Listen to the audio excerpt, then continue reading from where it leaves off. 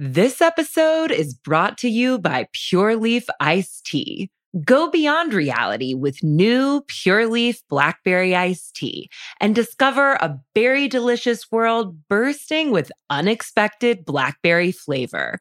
A world so full of refreshing blackberry iced tea that you may never want to leave. But there's always time to linger. Try new Pure Leaf Blackberry Iced Tea. Visit Amazon.com/PureLeaf and enter 20 Pure Leaf for 20% off your purchase of new Pure Leaf Blackberry Iced Tea. This episode is brought to you by Atlassian. Atlassian software like Jira, Confluence, and Trello help power global collaboration for all teams so they can accomplish everything that's impossible alone. Because individually we're great, but together we're so much better. Learn how to unleash the potential of your team at Atlassian.com. Atlassian.com. Atlassian. Tap the banner or visit this episode's page to learn more.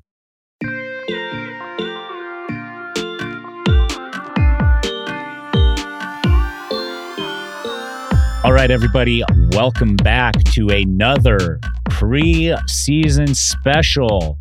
We are going through the casting routines of different eras of Survivor and how it has changed and how it is still the same. Last week, we had Jervis Peterson from season 1. And this week, we have another Blood versus Water contestant, but was also on season 2, winner of season 2, Tina Wesson. Tina, how's it going? Hey, Tyson. I'm good. How are you doing? Good to hear your voice. I actually we've texted a little bit back and forth. I don't know that I've heard your voice since all the Blood versus Water stuff. I don't think so. I know on social media. You've missed it, haven't you? I have. I sure have. I bet you have, this little old country redneck. How you doing? I'm doing so good. So good. Good. Well, we're here with my co-host, Riley McAtee. He covers the NFL, but he's also a Survivor super fan. Wow, the NFL? Yeah, National Football League. NFL Survivor. Whoa, we must rate pretty high up there. America's 2 most popular sports, at least from my heart. Thank you. Riley, who are you cheering for this Sunday? Ooh, I don't have a strong rooting interest. I guess I'm pulling for the Chiefs a little bit. Oh, wow. Knowing that I'm an Eagles guy? Yeah. You're wow. Lifelong Eagles fan, Tyson. Over here. I don't know. They both won Super Bowls recently, so I feel like the stakes aren't as high as it's been. Like last year's Super Bowl felt a little bit more dramatic. Well, maybe you and Tyson need to put a little money on the line since I see a little rival going on here. Riley, name the amount. Okay, we can discuss it offline. I don't think sports gambling is legal in my state. Oh, okay. Yeah. Then hypothetically, how much would you want to put on the line here? We should bet our Twitter profile pictures. Yes, I was going to say what's more fun is betting something humiliating. That's much more fun than money. Yeah, but Tina, you also have to take into account the value of those profile pictures. Like, I have way more at risk than what Riley would be risking for that same. Of course, I probably will go harder on his profile pic than he would on me. He'd be a little... probably a little kinder. We'll figure it out. But this is not about that. This is about casting and how people get on the show, how fan favorites have navigated the casting process to end up on America's favorite reality TV show. And like I said, we talked to Jervis last week, and to him, it was the complete unknown. Like, he had a flyer sent from his brother, downloaded from the internet, that said, like, you want to be deserted on an island with strangers? We're doing this new show. Like, they didn't know what to expect at all. You are season 2. Season 1 was a huge hit. We're talking, I think 40, 50 million viewers an episode by the end of the season. And at what point did you apply for the show? Did you watch season 1? What was your drive to even try to get on the show? I did watch season 1. Okay. And Actually, I was interviewing on the night that Richard Hatch won. Okay. So I watched the show, but Tyson, I've never been on television, don't know anything about that world. I'm a little bit shy. I never wanted to be in front of people doing things. Like I never tried out for cheerleader or anything like that. Always into sports, but even with that, I had a little bit of performance anxiety, just being in front of people. Okay. So for me, my husband and I were watching the show and he's like, Tina, that show is so you. You should try out. And I didn't even know what tryout meant. I didn't know what to expect or what to do. At the end, it said, if you want to be on the show, print out this form and send in a video. So I just started going through the process. So what point was this? So you're watching season 1. You said Yes. You interviewed on the night that Richard Hatch won. Yes. Which means that you applied earlier in your viewing experience of season 1. A little bit, not much, because I actually sent in my tape on the last day that it could be sent in. Okay. So everything happened really kind of quickly with me. So you see this thing that's like, if you want to try out, go to the website, download the form, print it out. I'm assuming there's more instructions, like make a tape or something like that, or what was the whole process there? Yeah, that's kind of exactly what happened. Was we read through what we were supposed to do, and it was kind of cute because, like I said, it was the very last day that I could submit my form and my video. And so my husband had been at work, and he came home from work, and that was back when you had the big VHS cameras. Yeah. Did you have one, or did you have to borrow one? And we actually had one. Okay. But didn't even really have a plan. We were just kind of shooting from the hip at what to do. And he was really the one that was saying, okay, well, let's do this and let's do that. So everything was his idea. And we had an extension cord because we were filming this out in my driveway and in my backyard. And so we had an extension cord from the house plugged into the camera, reached out across the driveway, and coming up with the idea for the video. So we made a great video. I got to say, What was the video? So I pull up on my motorcycle in the driveway, and I think the tag on my motorcycle said "Having Fun," HAVNFUN. And I get off my motorcycle and I say, "Hi, I'm Tina Wesson, 40 years old, but don't hold that against me. I just took the Oprah Real age test, and I'm really just 29. But I said, I do have all the survival skills needed to win the show." I said, "Come on, I'll show you." And the camera goes blank. And when it comes back on, I'm up in a tree in my backyard, and we had put a trampoline underneath the tree, but you couldn't see it. You just saw me way up in the tree. And I said, so one of the important skills is you have to be agile enough to get in the tree canopy to get the precious fruit. And as I'm talking and reaching out, I fall out of the tree, and I'm falling and screaming, but you don't see me land or anything. You just hear me falling and screaming. So the camera goes blank, and it comes back up, and I've got my arm in a cast or in a sling. And I said, the next skill that you have to have is you have to know like the proper bedding. You have to have the canopy to protect you from the elements, and you need a soft bedding. And it's showing me getting in a sleeping bag underneath some deep forest. And as I'm doing that, my kids say, "Mom, you're laying in poison ivy." And I'm like, camera goes blank. It comes back on. I've got red dots all over me. My arm's in a sling, and I'm on a mountain bike, and I've got a Life is Good hat on, and I pull up and I said, well, as I've demonstrated, not so well, I am the ultimate survivor with all the skills, but no matter what, remember, life is good and play hard. And I rode off. So I think that was creative enough at the time to get the producer's attention, you know, because, especially for my age demographic, because as you know, I'm not up against all the people. I'm just kind of up against my genre.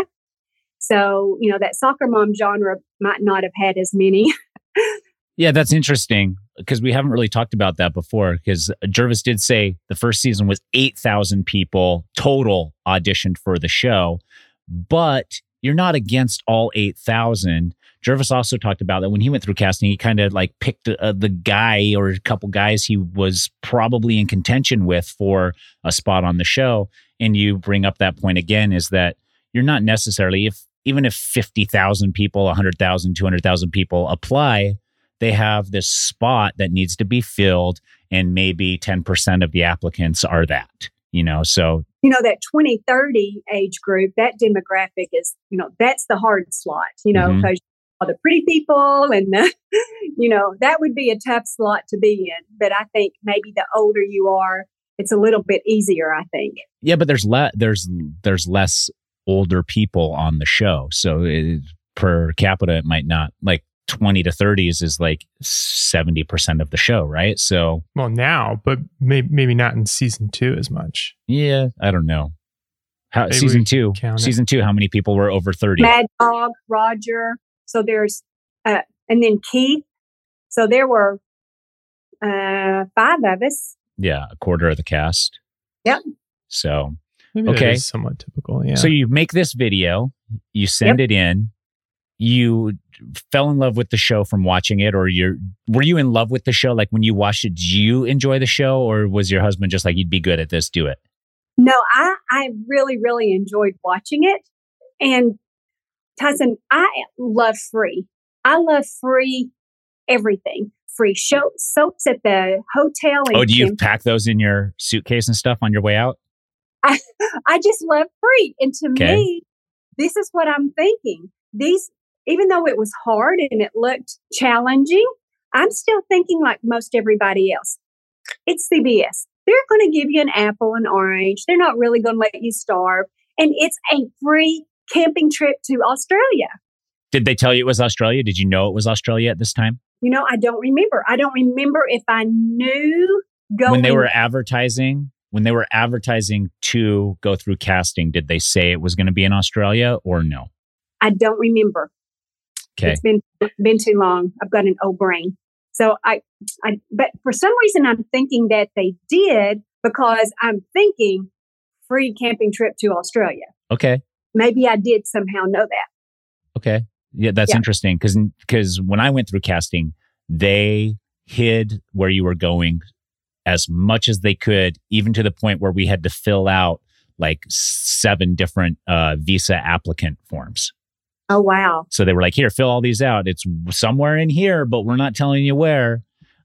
So that's interesting. But it's like early season. I think did Gervais also know where he was going pretty early, Riley? Do I remember that correctly? No, he was saying that he knew it was somewhere tropical, though. Oh, yeah, that's right. He knew it was somewhere tropical. So you send this tape in, Tina, and what are you feeling at this point? Are you like, oh, they're definitely gonna, or are you just hopeful, fingers crossed? I never really even imagined that they would call me because, I don't know, I always say I'm extraordinarily ordinary. And I don't know, I couldn't imagine it. So I didn't, at that point, I didn't really let myself get excited, but very goal oriented. So that became kind of my goal. I'm like, okay, if I could just make it to that 2-week interview process in LA, that would be good for me. That because it's free 2 weeks in LA. And did you know? So you knew it was going to be a 2-week. Like you knew about the whole casting process. Like did they advertise that, or did you just learn about that from the season 1 stories and stuff like that? I don't know. Maybe I knew about it. I don't know if it was in all the material that they sent me at the very beginning, or if whenever I got the call that said that they wanted me to come to the second phase of it, maybe. Yeah, that could be. But all I know is that became my goal was, okay, I'm going the 2 free weeks in LA. Okay, that's good. So you send in your tape, and then you get a phone call. Like how much later is that the next step in the interaction with Survivor? Is the phone call after you send in the tape? Yeah, that was mine. Weeks, months, years? No, just not long. Okay. maybe a couple weeks. Okay. And they said that they needed me to come to Philadelphia. Okay. Interesting. That's what they did with Jervis too, Philadelphia. So that you go in and they had like a producer there, but they narrowed it down without shipping you to LA first.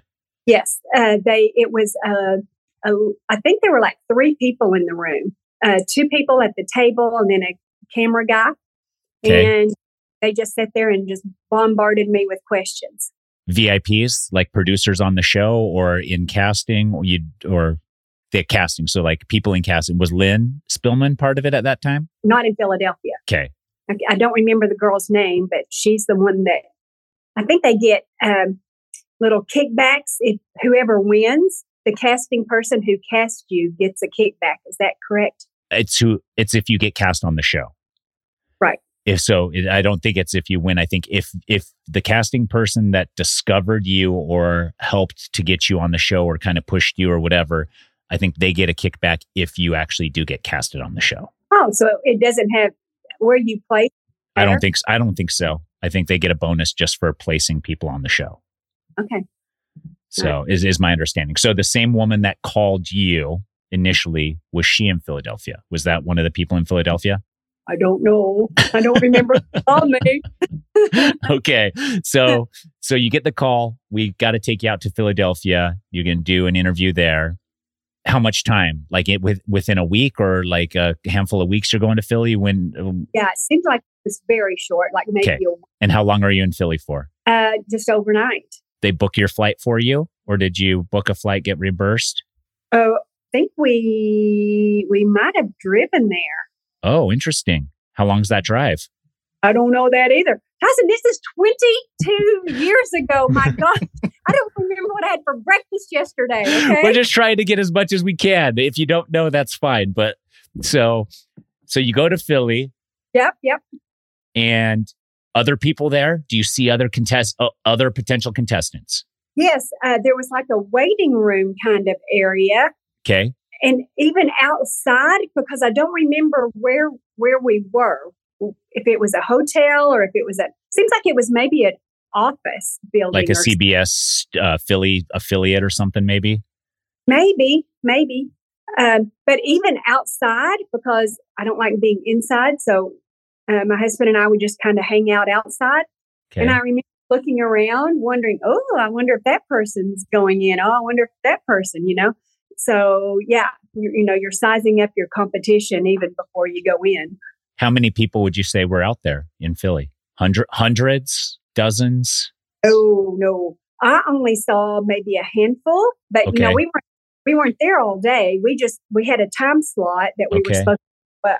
So they could have been going all week in Philly with handfuls of people at a time, and you don't know. Okay, interesting. So you drive to Philly. You're just there for this interview that I'm assuming takes a handful of minutes, or is it an hour? Or no, they went through 2 videotapes. Wow. So yeah, it was at least an hour, if not longer. And what kind of questions were they asking you? Really interesting questions. That part I remember. One of the questions was they were getting involved kind of politically, asking political questions. Mm-hmm. They did a lot of scenario questions like, so Tina, let's say that you've been stranded out in the desert and you're filthy dirty and you stink and your cast decides to go on a walkabout. And you go and all of a sudden you come upon this beautiful pond with this waterfall and everybody's stripping off, getting naked and jumping in the waterfall. Are you going to join them? And I'm like, I don't think so. And, like Tyson, I answered all the questions wrong. Okay. When people ask me about casting, what to do, I said, lie. Lie.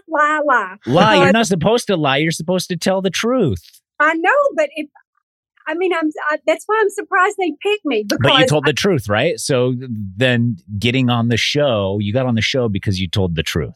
But that was early. You can't get on the show now, I don't think, and tell the truth.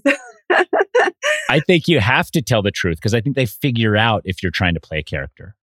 Well, maybe, but hopefully you'll get on before they figure it out. That's the hope. But That's why they ask all these weird questions. Because they were asking me like my like sex life, like my sexual orientation, like what I believed religiously. Like they were asking me all that stuff. And I think it's a test to see like how open you're willing to be and all of those things. But I think also your answer to the first question could not fall in line with your answer to the third question. And then they know that something's not right, you know? So if you're not willing to skinny dip with the group, but you're willing to, do something else questionable with the group then they're like, oh, okay. So somewhere there's an inconsistency. We're going to have to explore that more. Ah, see, I never thought of it that way because, now I just figured, back then it was the only reality show. So now there's such a competition, and it seems like this last season, I have to say I really liked this last season because it didn't seem like they had as many characters. They seem to go back to that. These are real people that people can relate to. But outside of this last season, I feel like they had gotten into that process of having more and more characters, and that they needed people who were willing to do whatever. And, But I think that's the personality of those characters. Not always. I mean, Rupert's not a pirate in real life, sure. But like, I think for the most part, like, I would probably be considered a character on the show. Yeah. But I don't think I'm far off of who they portrayed on the show. Correct.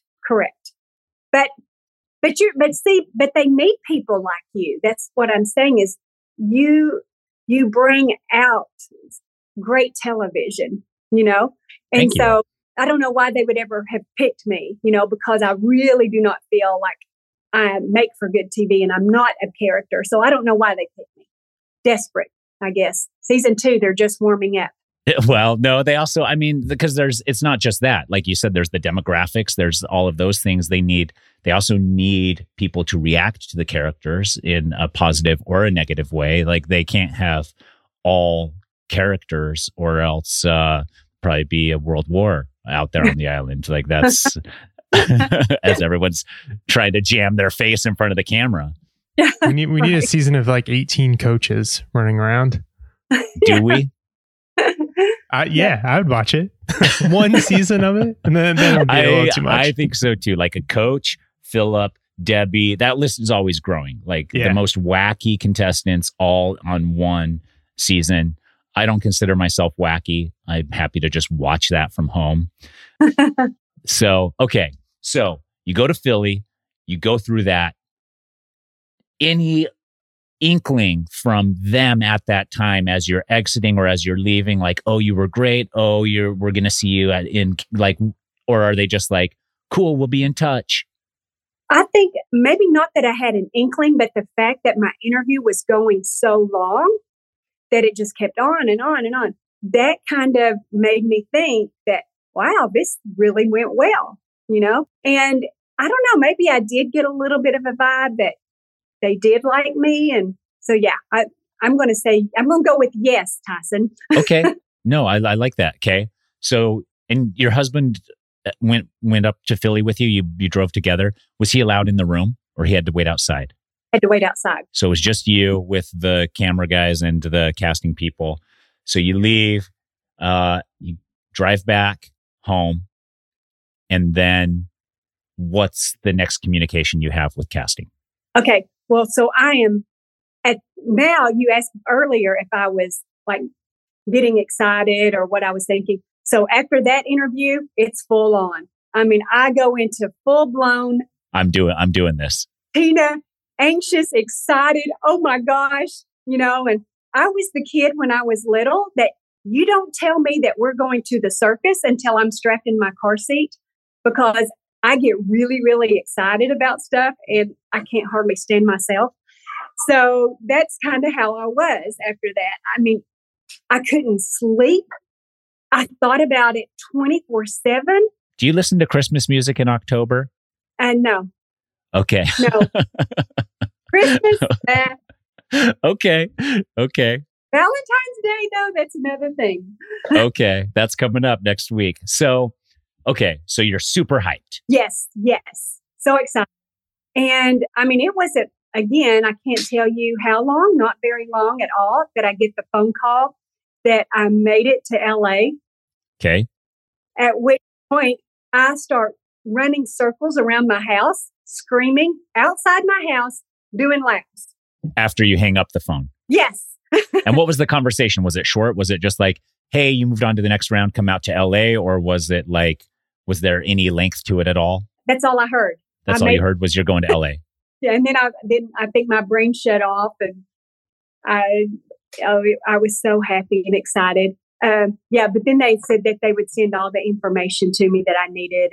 And how did they send it? Did they send it via mail or email? Via mail at that time? Because overnighted everything. We did have email, but I think that they sent hard copy of everything. Yeah. Because I think even my first season, which was 2009, everything was hard copy still. And they just overnighted first morning, every single thing. And then they gave me that FedEx number to send anything I needed to back to them also overnight using their FedEx number.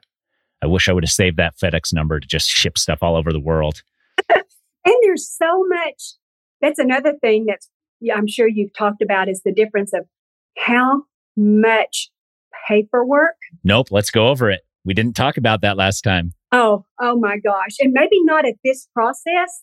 So maybe we'll wait for that till we get to the next process. So you hadn't filled out you filled out the application online, which was probably like a couple pages. Yep. You sent in the video, a little more, 5 pages, 10 pages, something like that. Would they just have a questionnaire about your life? Yes.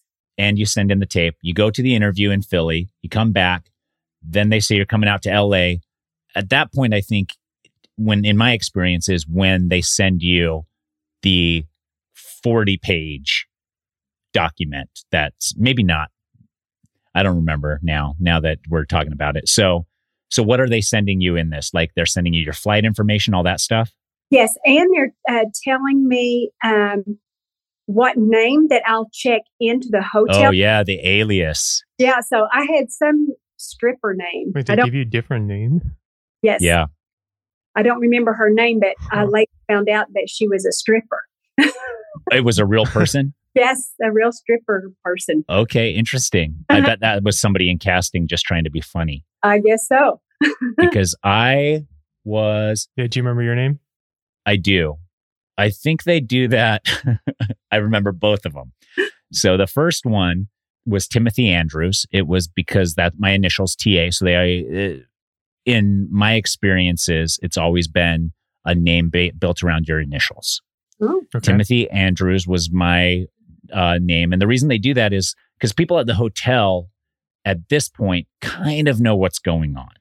So then they can look at the guest books and stuff. So you check in under an alias and you travel under an alias as much as you can. And you are supposed to respond to your alias, but I was really bad at that. Like they'd be like, Timothy, Tim, Mr. Andrews, Tim, and Mr. Andrews. And I would not even blink. So then on Winners at War, they said, we want to use the same alias you've always used in your Survivor career. Can you tell us what it was? And I told them it was T-Bone Alvarez. And I was T-Bone Alvarez in everything leading up to Winners at War. Riley, this is why I enjoy Tyson being on his season so much, because it is such a miserable existence out there. But having Tyson and Jervis and Aris out there, it was such a fun time because they kept you laughing 24/7.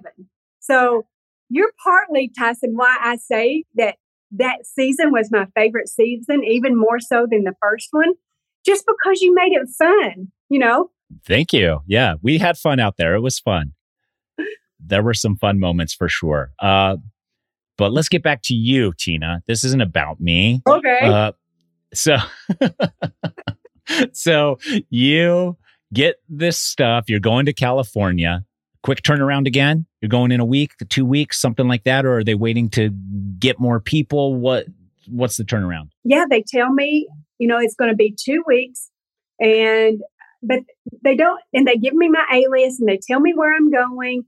And maybe I'm thinking that they even sent a car to my house to pick me up. Mm-hmm. Didn't know that they were sending a car to pick me up. So I was getting ready to go to the airport, and this car pulls up in my driveway, this black sedan, Yeah. fancy smancy car. And they're like, "We're here to pick you up." I'm like, "Wait, what do you mean?"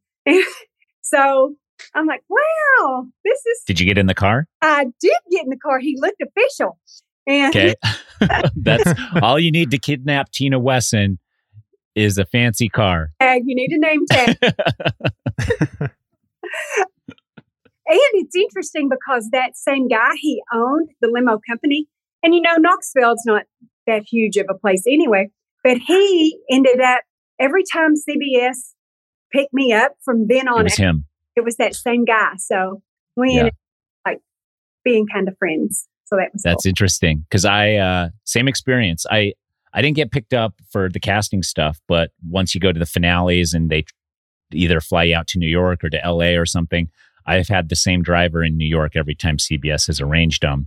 And I think they arrange them the first time, and then you go out and then somebody asks, "Did you like your driver?" And if you're like, "Yes," then they just put it in their notes somewhere to give you the same driver every time. Oh, okay. This episode is brought to you by Pure Leaf Iced Tea. Go beyond reality with new Pure Leaf Blackberry Iced Tea and discover a berry delicious world bursting with unexpected blackberry flavor. A world so full of refreshing blackberry iced tea that you may never want to leave. But there's always time to linger. Try new Pure Leaf Blackberry Iced Tea. Visit Amazon.com/PureLeaf and enter 20 Pure Leaf for 20% off your purchase of new Pure Leaf Blackberry Iced Tea. This episode is brought to you by Jiffy Lube. Cars can be a big investment, so it's important to take care of them. I once got a car that I started out with 25,000 miles on. I got it to over 200,000 miles. Because I took care of it. You know how you take care of a car? You take care of the maintenance, the oil, the brakes, all that stuff. And if you don't, you can have a car just completely fall apart. When your car needs maintenance, head to Jiffy Lube. They provide automotive excellence at speed. Get your oil change, brakes checked, tons of other multi-care services. It's all done by expertly trained technicians who actually care about taking care of you and your car. Jiffy Lube, car more. To find coupons and start an instant online estimate, visit jiffylube.com. This episode is brought to you by Cars.com. When you add your car to your garage on Cars.com, you'll unlock access to real-time insights into how much your car is worth. Plus, view its historical and projected value to decide when to sell. So when the time is right, you can secure an instant offer from a local dealership or sell it yourself on Cars.com. Start tracking your car's value with your garage on Cars.com. So you get in the car, they take you to the airport. Yep. Get out in LA. You're still thinking what? I'm still thinking 2 free weeks in LA, like beach, seeing LA, all that kind of stuff. And I get a packet of information whenever I get to my room. And I think it's at that point that I get the whole scoop of, "Oh, no, Tina, you're going to be sequestered to your room for 2 weeks. You can only come out for meals, psych evals." Gym and pool. Did they give you the gym and pool? No pool, but gym for an hour a day. But the gym police is there making sure you don't speak to anyone. Yep. In the elevator, they said if somebody gets on the elevator, you get off. So, and when you go down to meals, they say you can take a book, don't be looking around or anything, just sit at your own table. Yep. So I'm like, wow, not exactly what I was expecting. And it was really, really boring, but so boring. It was awful. So let's backtrack just a hair. You land in LA. Did they have a car to pick you up to take you to the hotel? They did. Okay. You walk in the hotel. Is there someone there to greet you immediately? Immediately. And they know you. Do you know them? Is it the same person in Philly, or is it someone different who's just like, "Tina, I've seen your picture. Come with me"? Yeah, no, it was somebody who just knew who you were. Yeah. And took me in. And then gave you the packet, sends you to your room. Is that the DoubleTree in Santa Monica? Yes. Okay. And then how long before they call you down for your first thing? Oh, gosh. That same first day, or did they give you a day or two because I was only there for 7 days, that at the time it was cut down from like 10 or 14 days, what it was for you. And I was and still 7 days was a very long time to be trapped in a hotel. Yeah. So you get in, what's your first hurdle that you have to get through in this hotel stay? Yeah, basically it's just the boredom, because I don't remember when my first interview was. Or do you remember who it was with? Like, was it because my experience was it was the further along in the week that you had an interview, the more important the people were sitting across from you that were doing the interviewing.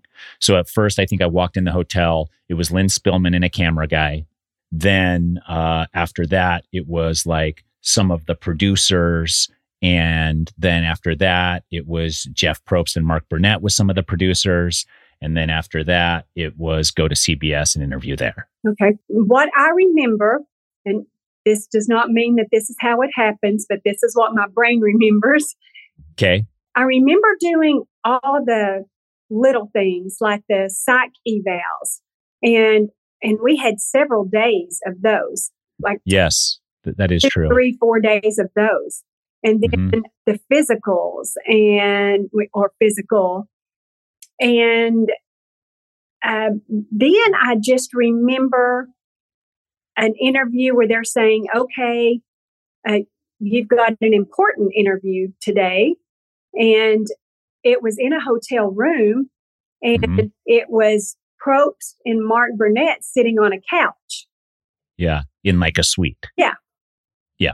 I just kind of walked in, and I'm like, "You're Mark Burnett." And I don't know. It's funny because when I had a baby, that's whenever the baby came out, I'm like, "It's a baby." My mom's like, "What'd you think, a puppy?" So I guess I had the same thing with Mark Burnett. Like, "Oh my gosh, you're Mark Burnett." And so that interview is the only one that I remember. I don't remember the progressing thing.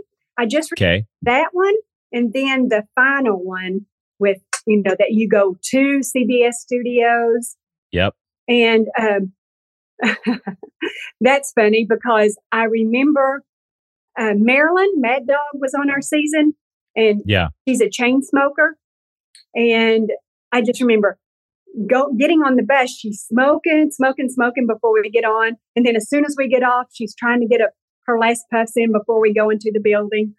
And I remember just looking around at the people that are on the bus, and just thinking these might be the people. And I remember seeing Elizabeth Hasselbeck. Yeah. And just thinking she was just such a cutie pie, Do you still think that? I do think she's so cute. A couple things. So do you remember anything from your interview with Jeff Probst and Mark Burnett? Like anything that stands out? Anything that did it go well? I think, I remember kind of like what you were talking about, maybe asking more of the personal questions. I had gotten divorced from my first husband, and asking like some really personal questions about that situation, and just feeling a little awkward. And I think, what does this have to do with being on the show kind of deal? So I guess that's what I remember, is that it just didn't seem like I know it was an interview, but it just seemed different than the first interview. Yeah. I guess it was maybe more of getting to know you as a human instead of as who's going to be on the show. But I could see where they were coming from. I guess if they're typecasting, okay, Tina is maybe a conservative politically, and she's conservative in her religious beliefs or whatever. And so maybe they're just trying to find out exactly how I was in real life. Yeah, I always took it, and I also am just assuming that they were just testing to see if you could be honest in uncomfortable situations. That's what I took it as when they were prying into like more personal stuff with me was, but again, I don't know, like maybe they just like to make people uncomfortable and creep out on it. I wouldn't be surprised. Tina. Well, I just can't help. I wouldn't either. Okay, so yeah. So that happened. And this whole week's going on, or 2 weeks. You're going to the gym. You're going to breakfast. Everybody was there, or did they have you grouped up? Like, when you went to breakfast, how many other contestants would you see down there? Oh, gosh. And it was kind of spread out a little bit. So I'm going to guess maybe 10, 12. But were there more contestants in the hotel besides those 10 or 12? Because when I went through, it was like 3 or 4 groups of like 10 to 12 people. And you stuck with your group in the movement all the way through. Like when you went to CBS, were there more, or was it still just that 10 to 12? Okay. So I know that they had like 50 people total. Okay. And I don't know if they told me that or how I knew that, but somehow I knew that. And then they were narrowing it down as the 2 weeks went by. So I knew that I made it to like the last 20, 25 people. Okay. So when you went to CBS, was it all the people still remaining from that 50-ish group that went to CBS with you? Because I feel like that's how my experience was. I think that we were broken up into these groups and you stuck with them the whole way through. There were a few times where you saw the entire group, like they put us in a conference room and we watched an entire season of Survivor one day, I think just out of like, we don't know what to do with these guys today. Let's just pop in Micronesia and make them watch it from start to finish. And we did. Okay. But other than that, we didn't have interaction outside of our group, except for when we went to CBS at the end and we were all in the waiting room waiting our turns to go talk to the executives at CBS. Yeah, no, I don't remember being in a group. And even being down with our meals, the only way that I knew someone might even be a contestant would be because they might have a book and kind of looking around and be by themselves.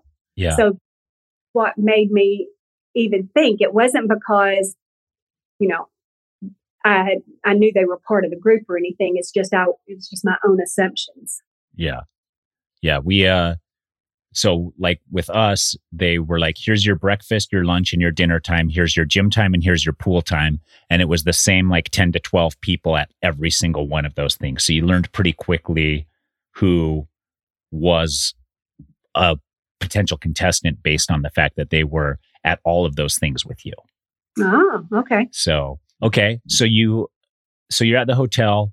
It's 2 weeks. So what else do they let you out of the hotel at all? Are they just like you're in your room unless you're eating at your gym time or at an interview? Correct. And do you remember how many times, like, were you looking forward to the interviews and did they happen like every couple days? Do you remember any of that at all? No, because it doesn't seem like I had hardly any interviews. It seemed like just a couple. Okay. And are you seeing people disappearing from the group at all, like throughout the week, like that got sent home? Are you recognizing anything like that? No, because I don't really, like I said, I wasn't in a group, but somehow somebody must have told me when whoever my handler was or whatever must have said something to me about it. Otherwise, I don't know how I would have known that the group was dwindling. Yeah. And did you have this handler or casting person? Were they in communication with you throughout the entire things? And they're like maybe giving you some like pointers and some little coaching here and there to type of deal? A little bit. They would just say, okay, today you're meeting with Mark and Jeff. So, it's pretty important. Yeah. Yeah. I'm like, okay. Like I had been bringing my B game prior to this. Turn it on. You got to find it somewhere. Yeah. So you go to CBS at the end of it all. I'm very excited about that too. We're on the bus. Uh-huh. it's kind of, I kind of felt like I'm going to the principal's office, you know, but I don't know if it was a good thing or bad thing. And I just remember, you know, I don't have that feeling of, oh, these are very important people. Yeah. You know, oh, I didn't even know who's the vice president. Was it Moonves at the time? No, he was the president. Oh, I don't know. It was whoever the vice president was. I didn't even know who Les Moonves was. I didn't know who any of them were when I went through, and I think that helped me because I went in and I was just like, yeah, you guys all work corporate jobs. You guys are boring. Like was my take on it. All these corporate guys, they lost in life. They're going to work every day. I know. But, you know, you still have that feeling of they're judging you, you know, you're the monkey on display today, you know? Yeah. And did you dance for them? Because that's what monkeys do. You know, I always come in as the dancing monkey, get that TV spot. I didn't feel, I probably did not come across as what they wanted. Did you feel that, or you're just assuming that, or like what? Why do you say that?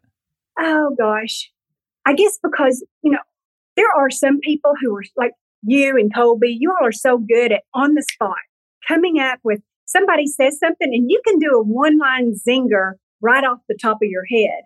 And I just don't have that ability. So I guess I just kind of felt like, you know, they would ask me a question and, okay, I'd have to think about it for a minute. And, you know, I don't have a cute comeback to something that they asked me or anything like that. So I guess whenever I left, I didn't feel as if, you know, well, why would they want me? You know, what about me is going to stick out in all of this, you know? So I guess, but I wasn't disheartened, you know, I guess I didn't feel great about it, but I didn't feel bad about it. It's just like, okay, well, I answered their questions based on honesty, you know, how I really feel about things. And maybe that was it. Maybe I felt like I didn't give them the answers that they wanted. But that was just your own feeling. I mean, they're pretty stuffy in that room. Like I remember also going in and being like, this is a hard crowd. Hard crowd up here, upstairs at CBS. So when you were on the bus and when you were doing that, was everybody that ended up being on your season in that interview process with you there? Do you recall, like on the bus, or were there other interview sessions that went on that other people were pulled from? Okay, I know that Keith was there because he brought some props. He brought like a frying pan and... Ooh, the old carrot top thing. Yeah. It worked, I guess. I'm trying to remember, and I know Mad Dog was there. Okay. I know Elizabeth was there. Those are the only ones that I can, you know, clearly remember as being there. I don't remember Amber being there and some of the others. And I did bring some Tennessee taffy because Tennessee's kind of known for their mountain taffy. So I've never heard of this. Can you tell us? The thing Tennessee is known for, I've never heard of. What is mountain taffy?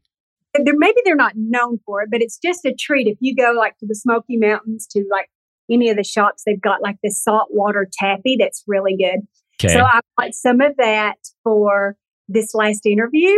And I told him, I said, this is not a bribe. This is just my mama always told me that whenever I'm invited somewhere to bring a treat. So this is the treats that I'm bringing for this invitation. So I did do that. Okay. And did they like that? Did they eat that? No, they did not. Yeah. Just thanked me, and that was that. Okay.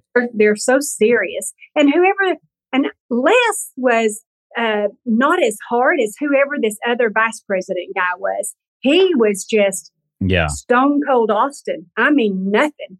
And I just felt pretty awkward trying to communicate with him. Les was a more, Mark was pretty easy. So when I went through, the only person I knew was Jeff Probst. I didn't know what Mark looked like. I didn't even know who Mark was. I didn't know he was the creator. my parents, my dad encouraged me to try out, and I hadn't seen the show at all. Oh my And God. yeah, so I go in like totally not knowing anything about anybody or anything. And I do remember that last interview. There was some lady that worked at CBS that just kept telling me how much she disliked me. Just like over and over again. She was like, I really dislike you. I don't want you on this show. And I was like, give it a day. You'll warm up. And she's like, in a day, I'll probably hate you more. I was like, a week tops. And she's like, in a week, I'm really going to dislike you. And I was like, if it takes longer than 2 weeks, that would be crazy. And she's like, why? And I was like, because most old ladies love me. She was like 35 and I was 28. So she's, but the whole room goes, oh, and that might have sealed the deal. Do you for know me. who it was? I don't. To this day, I have no idea who it was. Or there were like 30 people in that room when I went Oh my in, gosh. all in suits or suit pants, pantsuits, one of the two. It was filled with Was suits. it people? And no, it was all CBS people. Wow. That's what I understand. I mean, Lynn was in there. I think Mark was in there. I don't think Jeff was in there, but he might have been. But it was just like rows of people sitting with me. And they actually told me to change my shirt because I had like a really deep V on, and they were like, it might be a little too much for them. Can you put on something else? So I remember running back to my room. Like before you went in the room? As I was exiting the hotel, they were like, CBS isn't going to like that. It shows too much skin. So I ran back and put a David Bowie shirt on. Wow, that's interesting. That's so interesting that it's such a different experience. Yeah. So you go through this. How many people were in the room for you?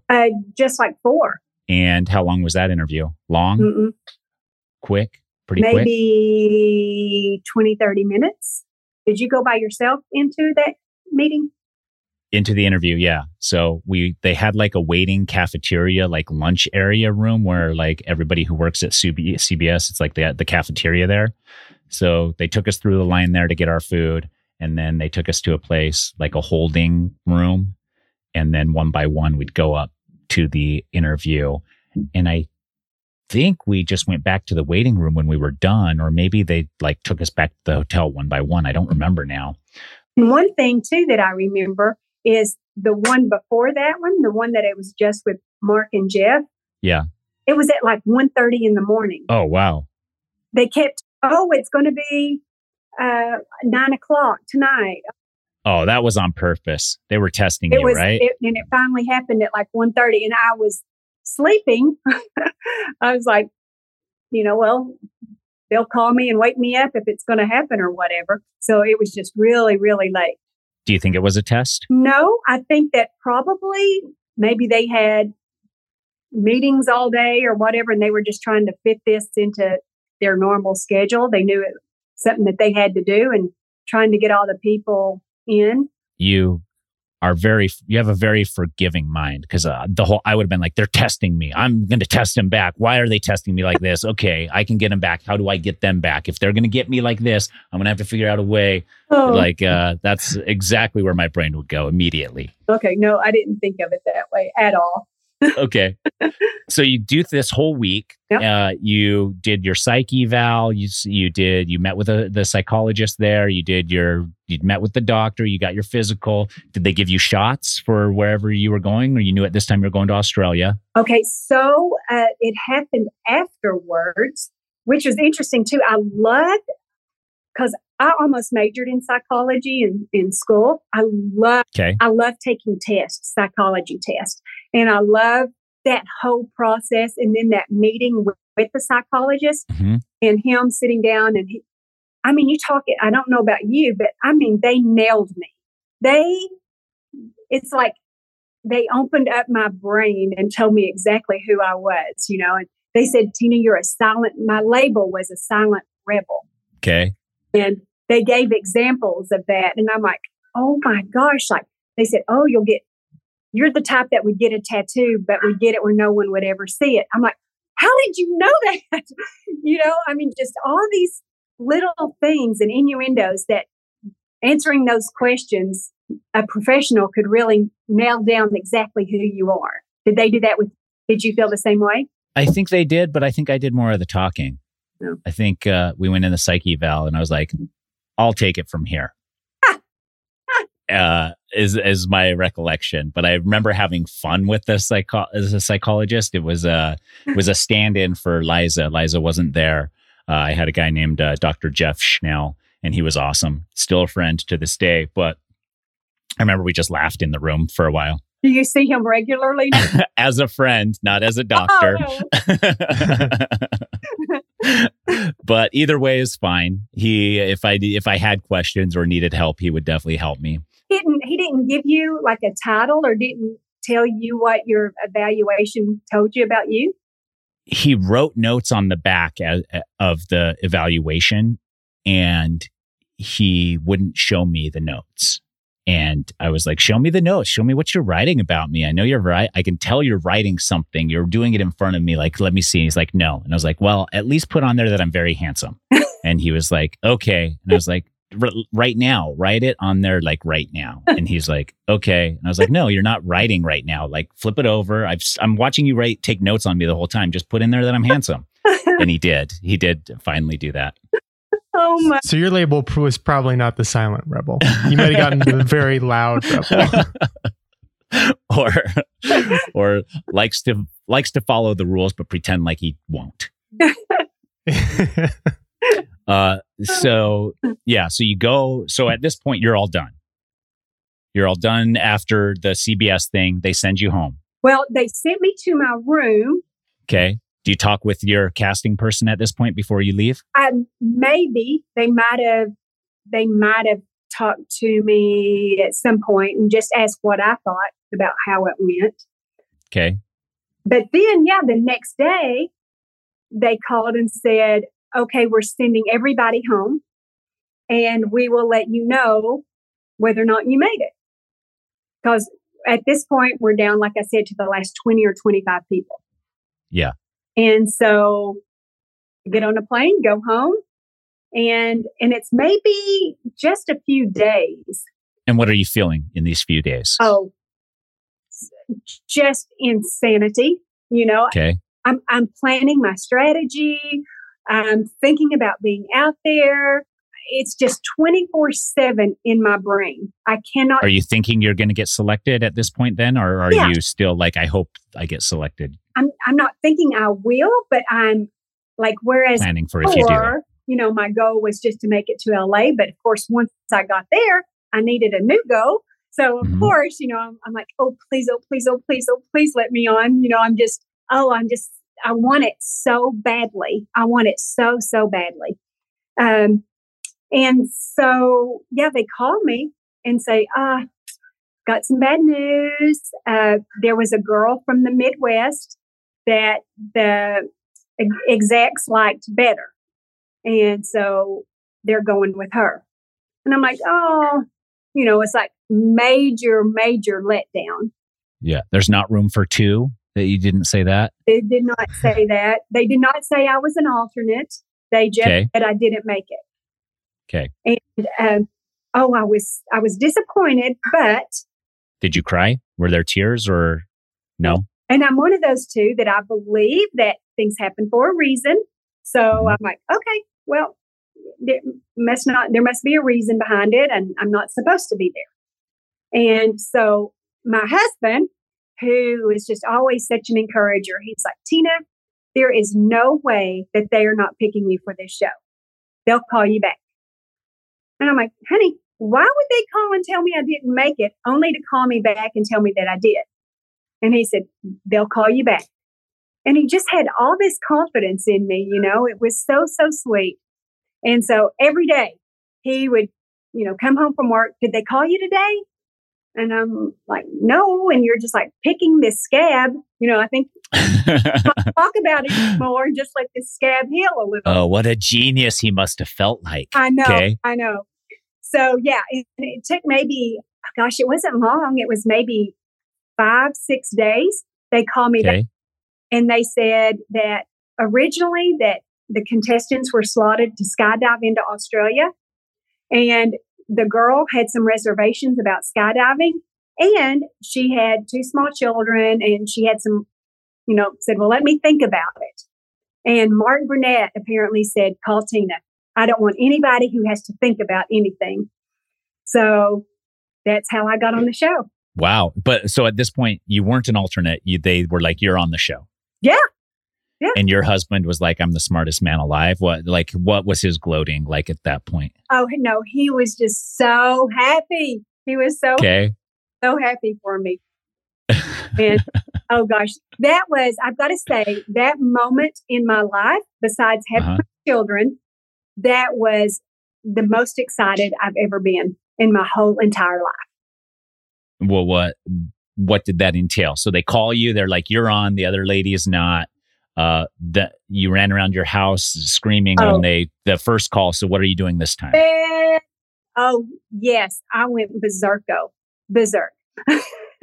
They're like, my neighbors are probably no telling what they were thinking. I love it. Did you ever, because I've had people recently, since we've been doing these podcasts, reach out to me that went through casting with me, but didn't get selected for the show. Do you know who this woman is? Has she ever reached out and been like, you took my spot? I wasn't sure I could do. Nobody. Nope. Maybe after this you will. If you're out there, woman from the Midwest who has 2 adult children now and was afraid of skydiving in Australia, where are you? Yeah. Which they didn't even do. Yeah. They did go, like some of the people did go to skydiving school, like right after that interview process, because apparently they knew that they wanted these people like Colby. He went to skydiving school. Maybe even Amber. I think she might have had to go to school. I don't know. Is it the most schooling that Colby's ever done, do you think? Not dissing on my boy. JK, it was just too good to not say. Okay. That's interesting. What do you think, if you could narrow it down to 1 or 2 interactions that you had with all of these people throughout the casting process, was the one thing or the couple things that you can pinpoint and say, like, this is the moment where what I did here made the difference. The answer I gave here made the difference. Do you have any moments like that where you're just like, I nailed it out of the park on this one thing? No, I don't think it was anything that I said. I think it was probably the full package. Oh yeah, the dialect. I think maybe the fact that I'm from the South, and I don't remember anybody else being from the South on our season. So maybe that was the little something that was the clincher. I don't know. You know me, Tyson. I mean, this is me. This is it. Well, I just remember for me, I failed miserably in some of the interviews. The interactions went very poorly. They were very hard on me. And then I also remember just like that moment with that one lady at CBS where I just like really crushed it.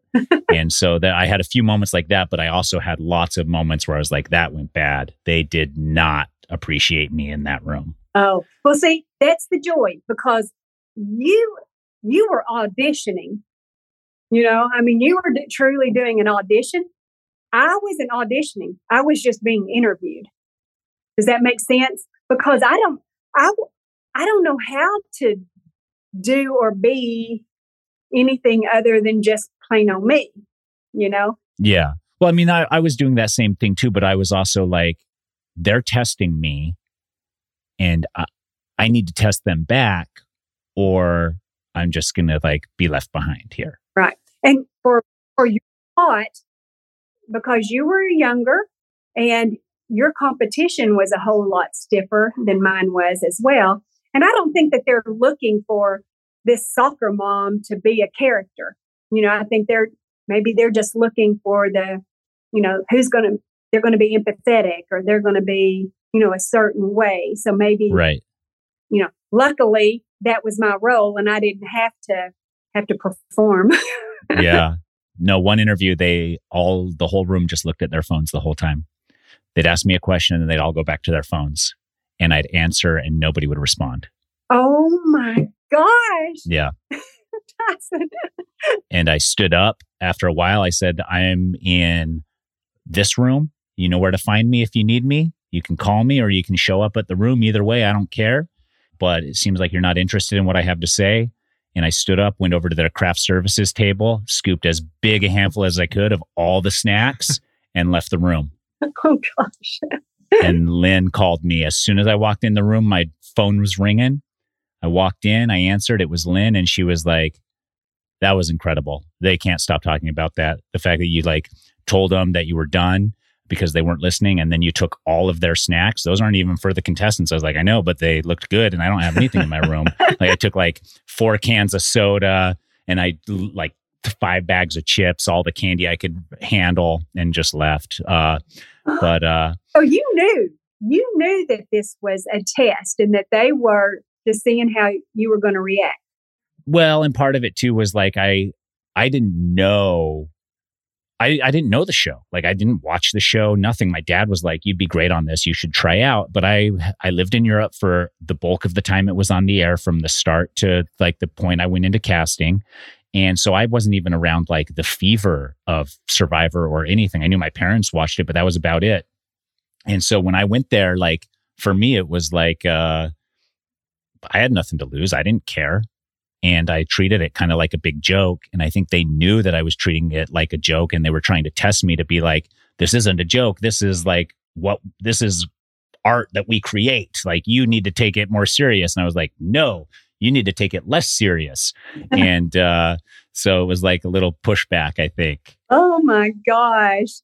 And so you think that with everybody who came in to that? I think that they cater their interview to your personality, what they think your personality is, what you tell them your personality is, and then see if what you're telling them matches up with, like, who you're telling them you are has to match up with who you really are. And I think their interview style can sometimes determine that. So I came in, Jeff, like immediately was like, can you in one sentence tell us like who you are as a person? And I said, okay, I feel like I'm better at almost everything than almost everybody. And Jeff's like, oh, okay, we get you. That's very bold. And I was like, and I know you shouldn't say that out loud. Like I'm self-aware enough to know that that should only reside in my brain all the time. But you asked, so I'm telling you. And so then I think at that point they were like, let's test to see if this kid really, really is that, or if he's putting on a show. Wow. And I think like if I was putting on more of a show, I think they would have found that out because I wouldn't have been bold enough to just walk out of an interview where they weren't paying attention to me and things like that. Oh my gosh. Oh my goodness. And what season was this? This was season 18. Season 18. 2009. Do you remember when Jeff became a producer? What season? It was before that for sure. I think it was before that. But it was kind of in that moment where Jeff was like trying to step away from the show a little bit and kind of was like, this thing's played out. I want to kind of like after All Stars, I think there was a window where he was like, on to the next thing. What is next in my career? Trying to do a talk show, trying to do this and that. And so I think that if he wasn't producer, it was pretty soon after. Because I think Heroes versus Villains is kind of when he started like really being into the show again. Okay.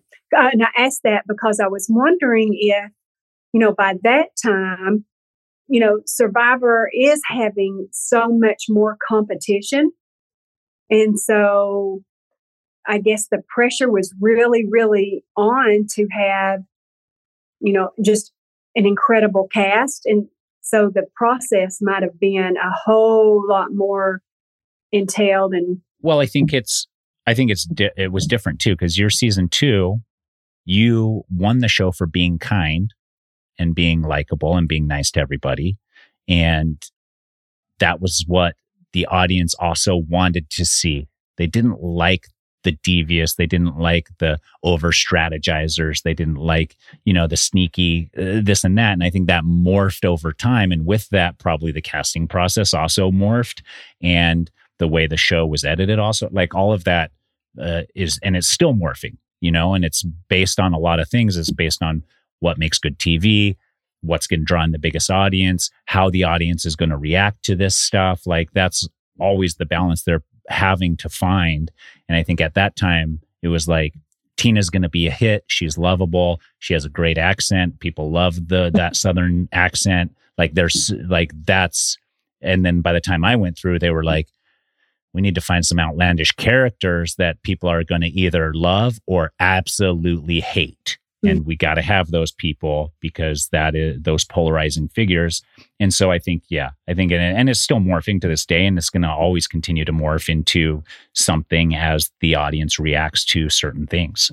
Okay. That makes total sense. Total sense. And I think that even after our season was over, there was something in Vegas that they did, and they were polling people about, what they liked or didn't like about Survivor. Did they like that we were starving that long? Did people think that they should give us more food? So they were really trying to find what the demographic was and what was it that people wanted to see and didn't want to see. Yeah, that's interesting. Yeah. And I think with social media now, it's pretty open as to what people want and don't want. So I think they probably react a little bit to that. But yeah, and that's why it's interesting. That's why we're doing these, is because casting is also changing with how the show is changing. And so it's like they all have to keep up with each other to produce what we're seeing on TV every season. Yeah. So Tina, thank you so much for being here and for your casting story. It was really interesting to hear season 2 casting. Riley, do you have any questions for Tina before we say our goodbyes? No, I don't think I have anything else to add. A lot. It's great to hear this story, though. What's that? You got nothing for me, really? Nah, he just loves to listen. Yeah, well, I feel like I don't have the most to add to these pods specifically, because you two have both been through the casting process. It's a total mystery to me. We don't get any of this on TV or whatnot, but it's fascinating stuff. Yeah. Thank you, Riley. It is fascinating. You can follow Tina on Instagram. She plays a little pickleball and also is out in nature. I played my second tournament ever and I got third. So I want us to play. Okay. I'll be traveling around a little bit. Okay. I'll let you know when I'm in the area, or you let me know when you're out this way. Okay. Okay. Sounds good. All right. Everyone, Tina Wesson, and we will be back next week with another guest, another casting story from another era. Until then, thanks for listening. Bye. This episode is brought to you by State Farm. You might say all kinds of stuff when things go wrong, but these are the words you really need to remember. Like a good neighbor, State Farm is there. They've got options to fit your unique insurance needs, meaning you can talk to your agent to choose the coverage you need, have coverage options to protect the things you value most, file a claim right on the State Farm mobile app, and even reach a real person when you need to talk to someone. Like a good neighbor, State Farm is there. This episode is brought to you by Visit Williamsburg. In Williamsburg, Virginia, there's never too much of a good thing. Whether you're a foodie, a golfer, a history buff, a shopaholic, an outdoor enthusiast, or a thrill seeker, you'll find what you came for here and more. So ask yourself, what is it you want? Discover Williamsburg and plan your trip at visitwilliamsburg.com.